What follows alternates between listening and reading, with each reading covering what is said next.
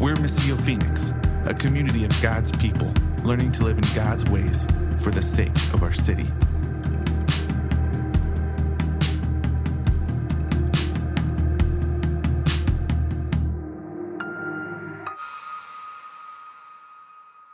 This is the second letter that we have that Paul wrote to the church in the city called Thessalonica. Can you kids say Thessalonica? That was pretty good, actually. I'm impressed.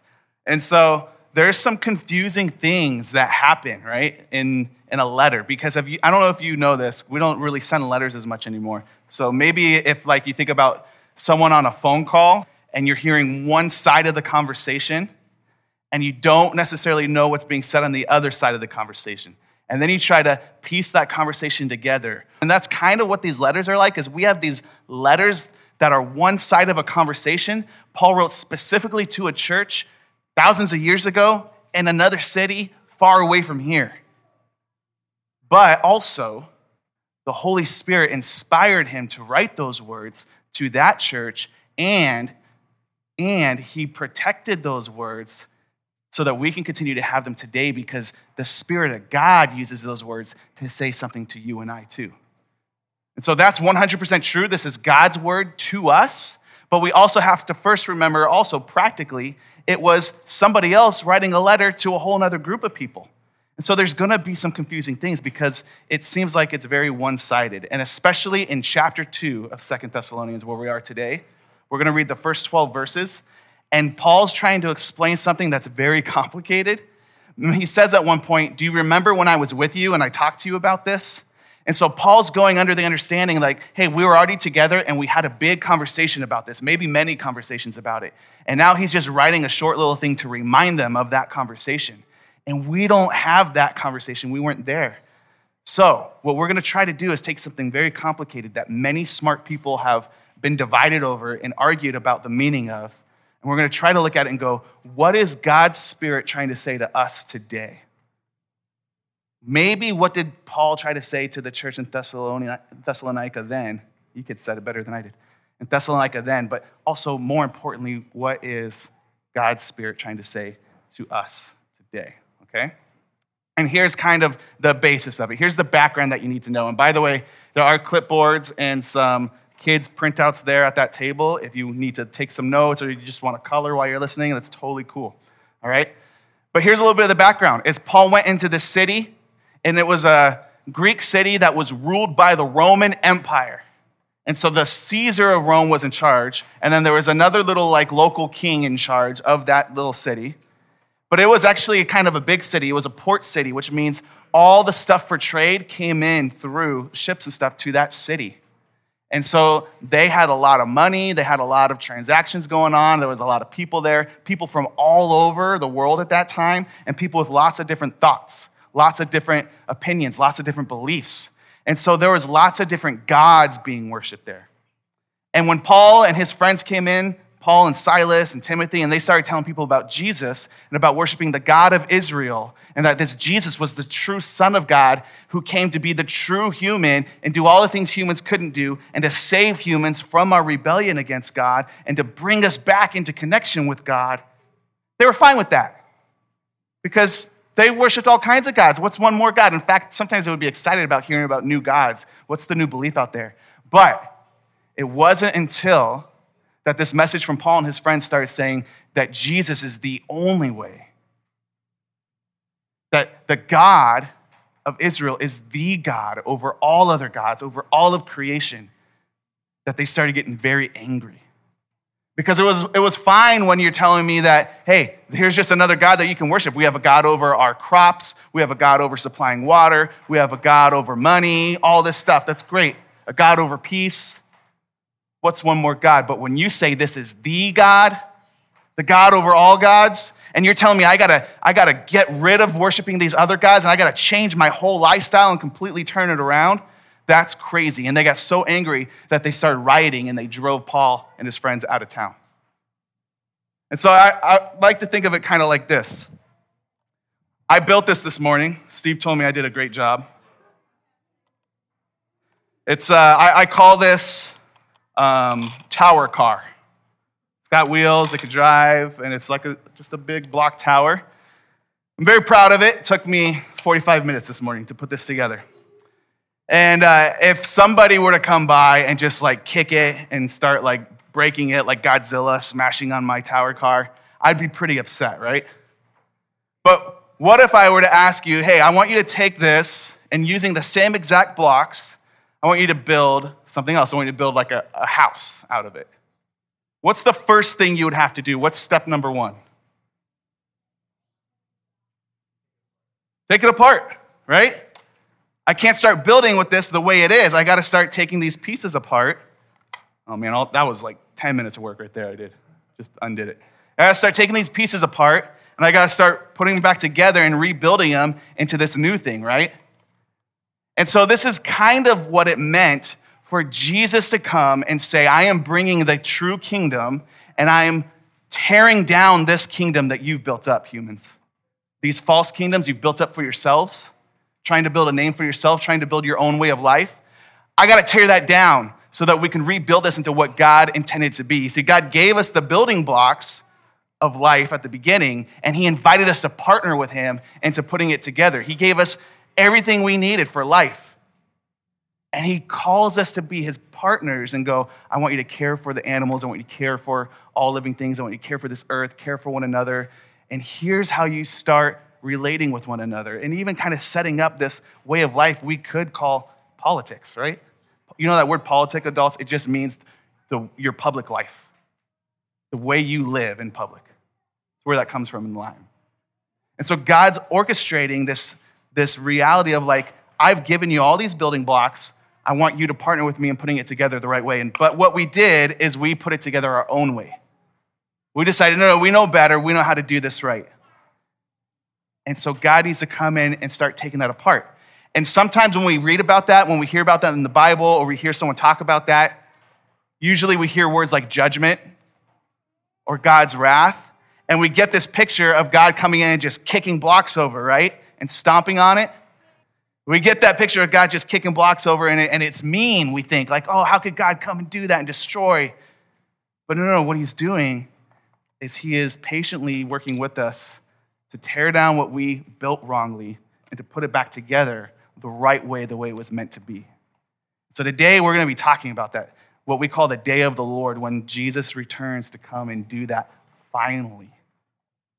So Paul would tell them about the story, and we know the story starts with creation, right?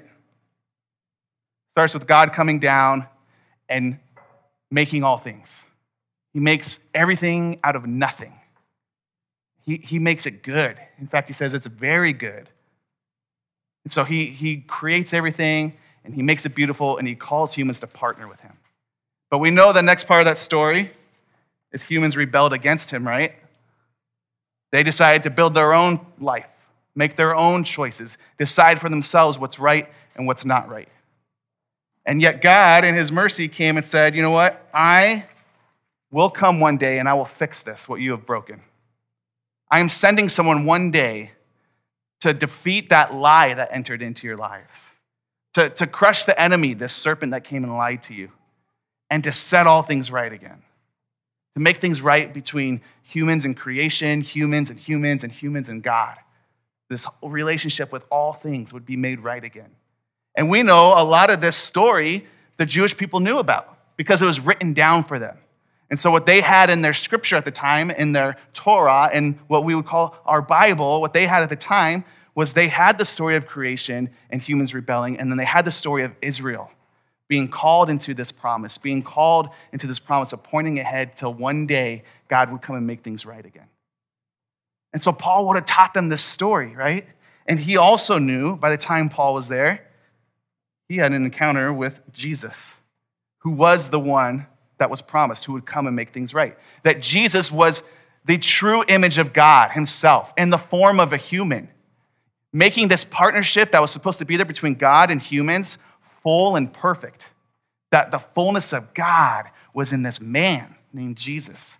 And he came and he lived the way that all humans were supposed to live. But then he also died like we're supposed to die because of our rebellion. And did the story end there? No, what happened next after Jesus died? You can say it. Yeah, that's right, Alsacia. He came back to life. Because remember the full power of God. He is God himself, and the Spirit of God dwelling in that body breathed life to him again, and he walked out of that tomb. And then Jesus said, I'm going to prepare a place for you, that one day I am coming back and I am restoring this earth fully. In the meantime, this is what he told them, I'm giving you my Spirit, and you get to live in a way where you point forward to that. Now, the reason I drew that as a dotted line is because the people who lived during that time, in a way, had to kind of connect the dots. They had this story before of everything God had done up to that point and through Jesus. They knew what was coming in the end, and this is what we're going to read about this morning, that Jesus would return one day and make all things right. And in the meantime, they had to kind of connect those dots and live like this story was true.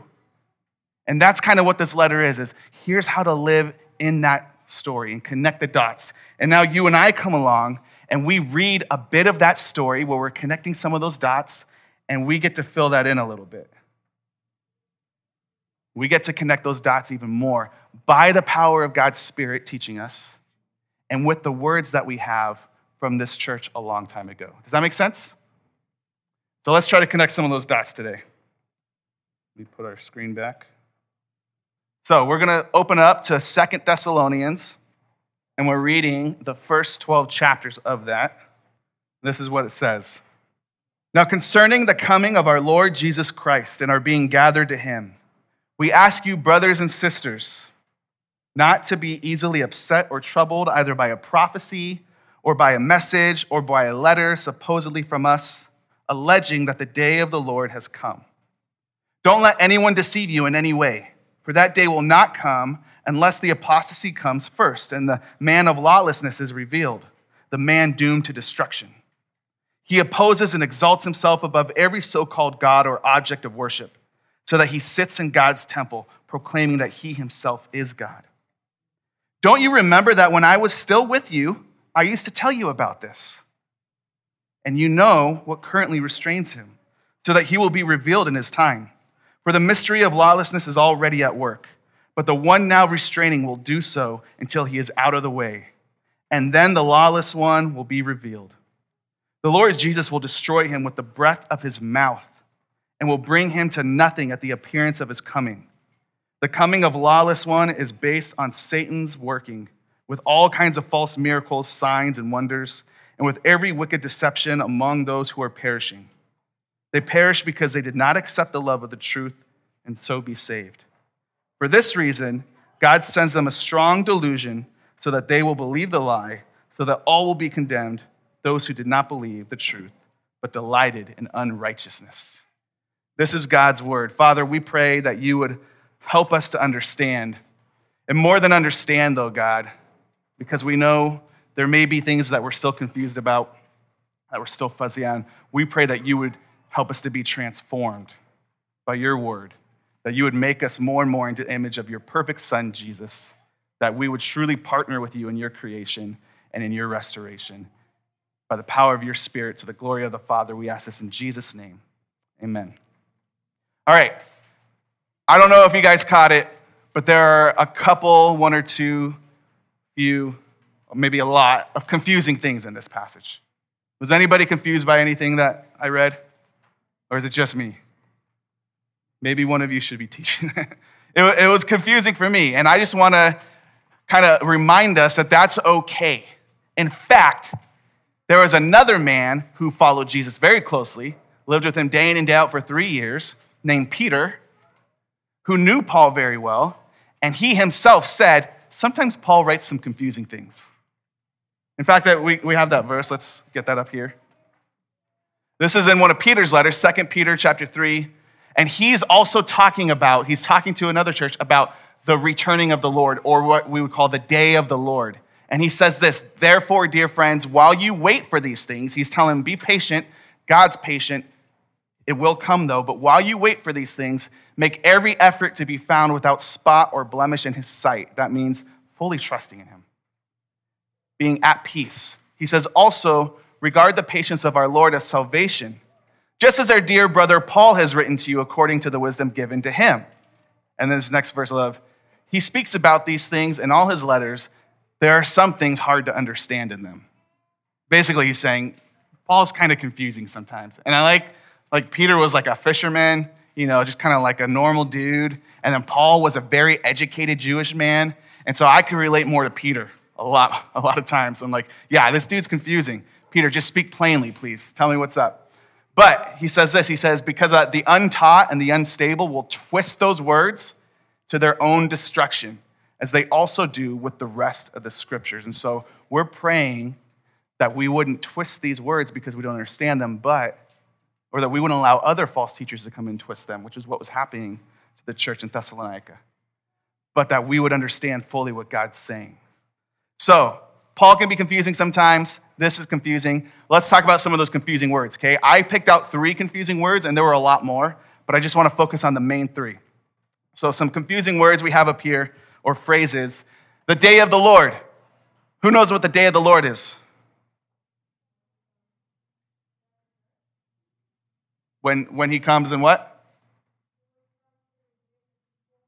To redeem people? Yeah? And I heard you say something about heaven and earth. Yeah. Good. That's good. Eiley? When he comes back to life? Maybe. Let's look at that. What else? It's a weird one. We'll talk about it. Then we got apostasy. That's another weird word, right? What does apostasy mean? A lot of times people talk about it when it's someone who was in a church and in a belief system, and then they leave that belief. But I think there's something deeper there. And then lastly, I want to look at man of lawlessness. Do you remember it was talking about this man of lawlessness would come, and he would sit in the place where God sits, and he would claim to be God? And so what is that, right? What does that mean? And lawlessness just means without the law, without God's law, without the way God called us to live. So another translation for this has been the man of sin. And often this phrase has been used to talk about something else in our Christian culture that we hear a lot, this word antichrist. Have you guys ever heard that word? And a lot of people get this idea from books like Revelation that there's this antichrist who will come, maybe this political figure, but some kind of human who would come at the end times, right?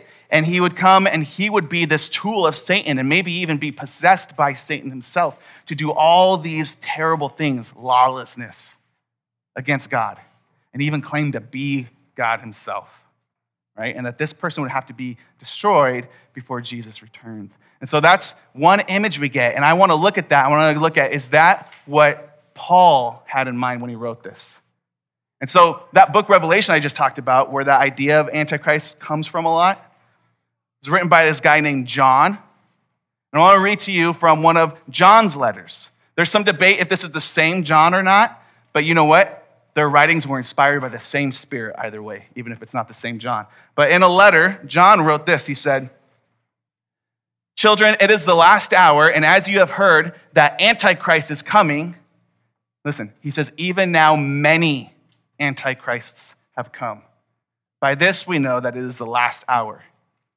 So I thought the Antichrist was this like one big bad dude who comes at the end times, right? But he's saying, no, there's already been lots of Antichrists. Here's another in 1 John 2. He says, "They went out from us." He's talking about false teachers, which is what Thessalonians were dealing with.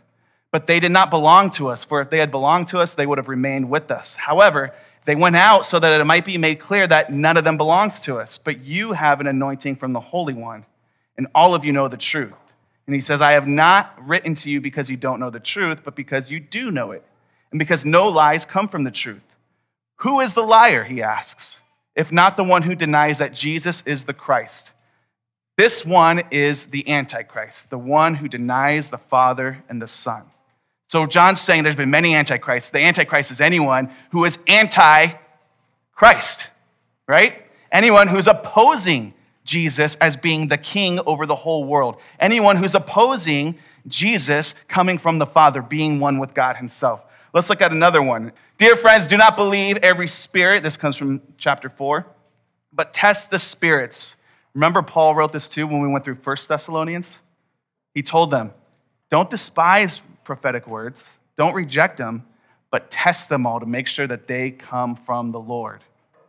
And he says, the way you know is if they're talking about Jesus being the Lord, right? So John says the same thing. Test them to see if they are from God, because many false prophets have gone out into the world.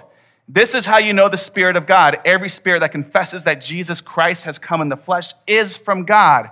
But every spirit that does not confess Jesus is not from God. This is the spirit of the Antichrist. Notice it's not capital A there. It's a lowercase, right? This is not a name of a person.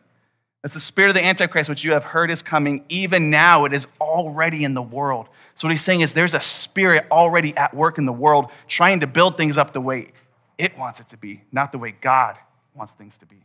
That spirit's at work in the world, and it's at work in many. Okay, now we can go to the next one. In 2 John, this is verse 7. He says, many deceivers have gone out into the world. They do not confess the coming of Jesus Christ in the flesh. This is the deceiver and the Antichrist. Many deceivers. This is the Antichrist.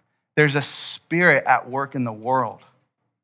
There's a spirit of lies and deceit that is trying to turn your eyes away from Jesus, to not believe the truth that Jesus has come from God, that he is God in the flesh and he has come to restore all things, and to oppose him. That's what happened at the beginning in the garden with the first rebellion, right? It was to not trust what God had said and to oppose him, to say, I could be king over my own life. I don't need to submit to him. Do I have one more verse, Patrick? Finally, we get examples of these antichrists or these men of lawlessness all throughout Scripture. But here's one example. We went through Daniel last year. Daniel 11, verse 36. Then the king will do, this is talking about a human king. Human king at that time was ruling. He will do whatever he wants. He will exalt and magnify himself above every god, and he will say outrageous things against the God of gods. He will be successful until the time of wrath is completed, because what has been decreed will be accomplished. So if you remember when we were going through the book of Daniel, they were under the Babylonian Empire. So there was a king over Babylon. But then Babylon was defeated by the Medes and Persians, and there was King Cyrus who came in. And then he was defeated by Alexander the Great, who Greece started running town then, right? And then eventually they were wiped out and overcome by Rome, and you had the Caesars of Rome who were in power. And what we see throughout Scripture is each one of these are given as an example of a man of lawlessness, as an anti-Christ, someone opposing God and claiming to be in the place of God. So we have all these examples, though, of these antichrists, people trying to take the throne for themselves and take the place of God. And that's why we need the day of the Lord to come. Now, do you know that in Scripture, the Jewish culture, they would refer to the day of the Lord not just as this future thing that would come at the quote-unquote end times, but they were talking about these men of lawlessness, these rulers, these human rulers who were trying to take the place of God, being overthrown. And so our confusing word, day of the Lord, this is a day of salvation for God's people and judgment for their oppressors. Do you remember when Israel was brought out of Egypt? And we talk about this a lot, right? They crossed through the Red Sea, God split the water so they could go through safely. That was their salvation. God saved them. But what happened to the Egyptians, kids? Yeah, they're swallowed up by the water, right? That was their judgment. The day of the Lord always had both salvation for God's people who trusted him and judgment for those who opposed him or who were oppressing God's people. So just a couple quick examples of that from Scripture. We have here in Isaiah 11. This is a big part of where the theme of the day of the Lord comes from, is the book of Isaiah. And he says, he will judge the poor righteously, talking about God, and execute justice for the oppressed of the land. He will strike the land with a scepter from his mouth. He will kill the wicked with a command from his lips. You remember we read in 2 Thessalonians that Jesus would, verse 8, then the Lord Jesus will destroy the man of lawlessness with the breath of his mouth. The day of the Lord is King Jesus coming and doing away with the false king. Next verse in Isaiah 13, a pronouncement concerning Babylon.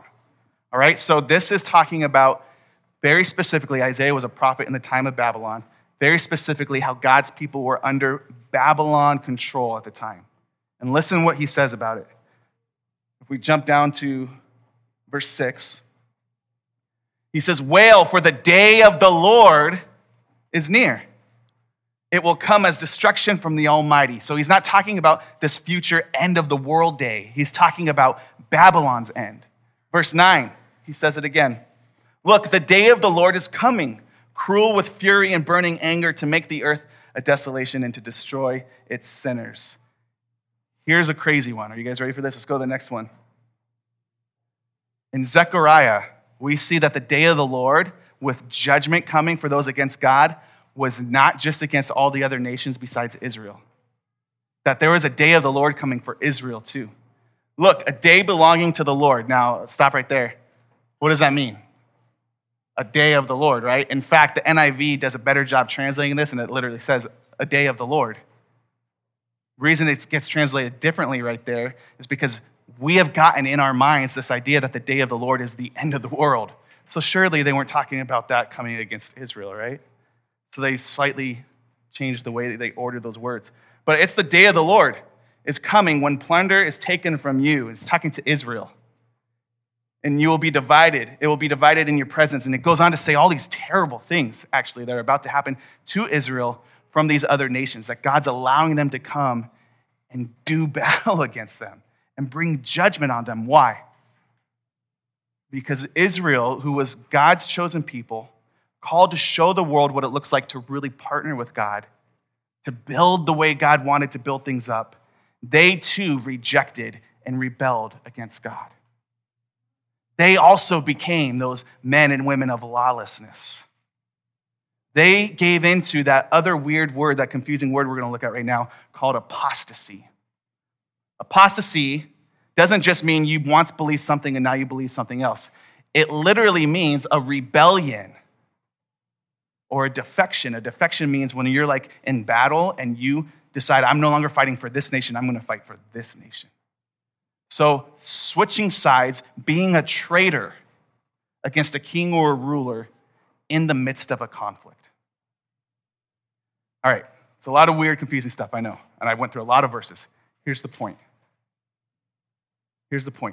For the Thessalonians at that time, they were living in a city that was very much built around a certain way of life. And it was the Roman way of life. And they were trying to get after what they called the Pax Romana, the Roman peace. In fact, that was after worship of a Roman goddess called Pax. And they had this way of life that included the way that they would trade, the way they would make money, the way that they would provide for themselves. And now you have people coming in giving this message that all that has to get torn down. It would sound like the end of the world in a way. For Israel, when Babylon came, they were taken from their city in Jerusalem. They were taken from the temple where they worshiped. Their whole way of life twisted and torn. It seemed like the end of the world for them. Then Babylon was the great world power, right? And when the Persians and the Medes came in and they defeated them, that would seem like the end of the world as they knew it. The way the world was had completely changed. It would be like America completely falling apart. Some of you are probably thinking it's not far off, right? And somebody else coming in and setting up government, and America doesn't exist, and we belong to another nation, another empire. And in a lot of ways, for many of us, you might feel like that was the end of the world. In fact, there's a lot of talk going on right now in 2020 about the end times and the end of the world coming, because the way the world is as we know it seems like it's changing. It seems like it's getting torn down. And sometimes what that does is that strikes a lot of fear in people, because you feel like, this is my life. This is the way it is. I can't see it any differently. How am I going to provide for myself? What about the comforts that I've enjoyed in this way? If that's all taken from me, then what? And I want to say that if that's our response, and it's been mine, our hope is entirely in the wrong thing. That God has to come and start taking those Legos apart. That the empires of this world have to fall. in order for God to rebuild his kingdom the way it was meant to be. And so when we read this text in 2 Thessalonians, we get caught up in things like, oh man, this day of the Lord and vengeance coming, and this man of lawlessness, and who is this? And there's this rebellion. In fact, the heading of your chapter 2 might say the same thing as mine. Mine says the man of lawlessness. Anyone have something similar? As if that's what this chapter is about, the man of lawlessness. But can we reread verse 1 again real quick? What's Paul's topic sentence? He says, now concerning the coming of who? Our Lord Jesus Christ, and our being gathered to him. What is this about? Who is this about? Is it about this weird, scary figure that might come someday and start destroying the world as we know it, the end of the world, the end times? Or is it about the true king who is coming to gather his people together with him and to bring restoration and healing? Not the end times, but the renewal of times. Not the end of the world, but the restoration of all things. That's what Paul's writing about. If you remember last week, Anthony pointed out verse 3 of chapter 1 in 1 Thessalonians, the first letter he wrote, said, hey, let's talk about your faith, your love, and your hope. Verse 3 of the second letter in chapter 1, he says, hey, good job on your faith and your love. He left out hope. Remember, Anthony talked about because they had started to lose hope. They started to fix their eyes on the world around them and going, this is life as we know it.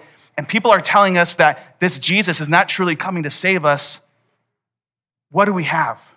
And many people started going back to their old way of life, finding their hope again in the Roman gods, finding their hope again in the Roman way of life.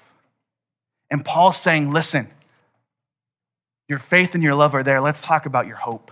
Jesus is coming. He's not writing to give them fear. He's not writing to give them some kind of code to crack about when the end of the world is going to come. He's writing to give them hope. Jesus is returning. He's the true king. He will do away with this false kingdom that's broken and it leaves you oppressed, and he will restore all things. Have hope. Jesus is coming. That's good news. Paul had to write this to his friend Timothy too, who sent this letter. In fact, in 2 Timothy chapter 2, he says this. And he says, for it is said, right before this. And so this was a saying that the early church would tell themselves and remind themselves. It wasn't written down necessarily anywhere, but he says, it is said this, the saying is true. If we died with him, that's Jesus, we will also live with him. That means if you're willing to lay down your life as you know it, stop finding your comforts and your joys and your satisfactions in what you have built, die to that, you will also rise with him to new life. If we endure, we will also reign with him. Church in Thessalonica, I know it's hard. I know people are oppressing you. Endure. Do not grow weary of doing good. Do not lose hope. Endure. Missio. It's a weird time in our world. Endure in the power of the Spirit, so we will also reign with him. If we deny him, he will also deny us. If we are faithless, he remains faithful, for he cannot deny himself. This is our call, is to remember the good news, the joy we have, who the true king is, and to be gathered to him. Verse 1, remember, now concerning the coming of our Lord Jesus Christ and our being gathered to him. This is what Jesus said to Jerusalem when he came. He's last week of his life. He knows he's going to his death, and he looks over the city and he goes, Jerusalem, and he's weeping. Jerusalem, how I would have loved to have gathered you under my wings like a mother hen gathers her chicks, but you weren't willing. You loved your structures that you built. You loved your own way of life. If you would be willing, I would gather you under my protection. N.T. Wright talks about that verse in a way. He says, there's been times where people have found in barnyard fires a mother hen who has been fried to a crisp, but her wings were covering over her chicks, and the chicks were safe. And this is what Jesus is saying. I'm about to go to my death to cover you with my love, with my protection, so that the coming day of the Lord, the ultimate final coming day of the Lord, would be salvation for those who trust him, who would be gathered under his arms. But don't forget, it will also be judgment for those who oppose him. Are you willing to be gathered to our King Jesus? Or are you busy chasing after these other things this world has to offer to bring us comfort? That's our challenge this morning, you guys. Would you pray with me that the Spirit of God would indwell in us and help us to be gathered to him, to fully trust him and worship him as our King? God, we ask for your grace and your mercy. God, we ask for hope to fill our hearts, that we would see the truth of your kingdom and it would illuminate the lies of the kingdoms of this world, the things that our politics offer us, the things that our way of life and our comforts offer us, that they will all fail and they will all get torn down. But may we fix our eyes on you and your coming kingdom. May we, by your power of your Spirit, enter into partnership with you in rebuilding and restoring as a picture of what you are finally and fully going to do one day, Jesus, when you return.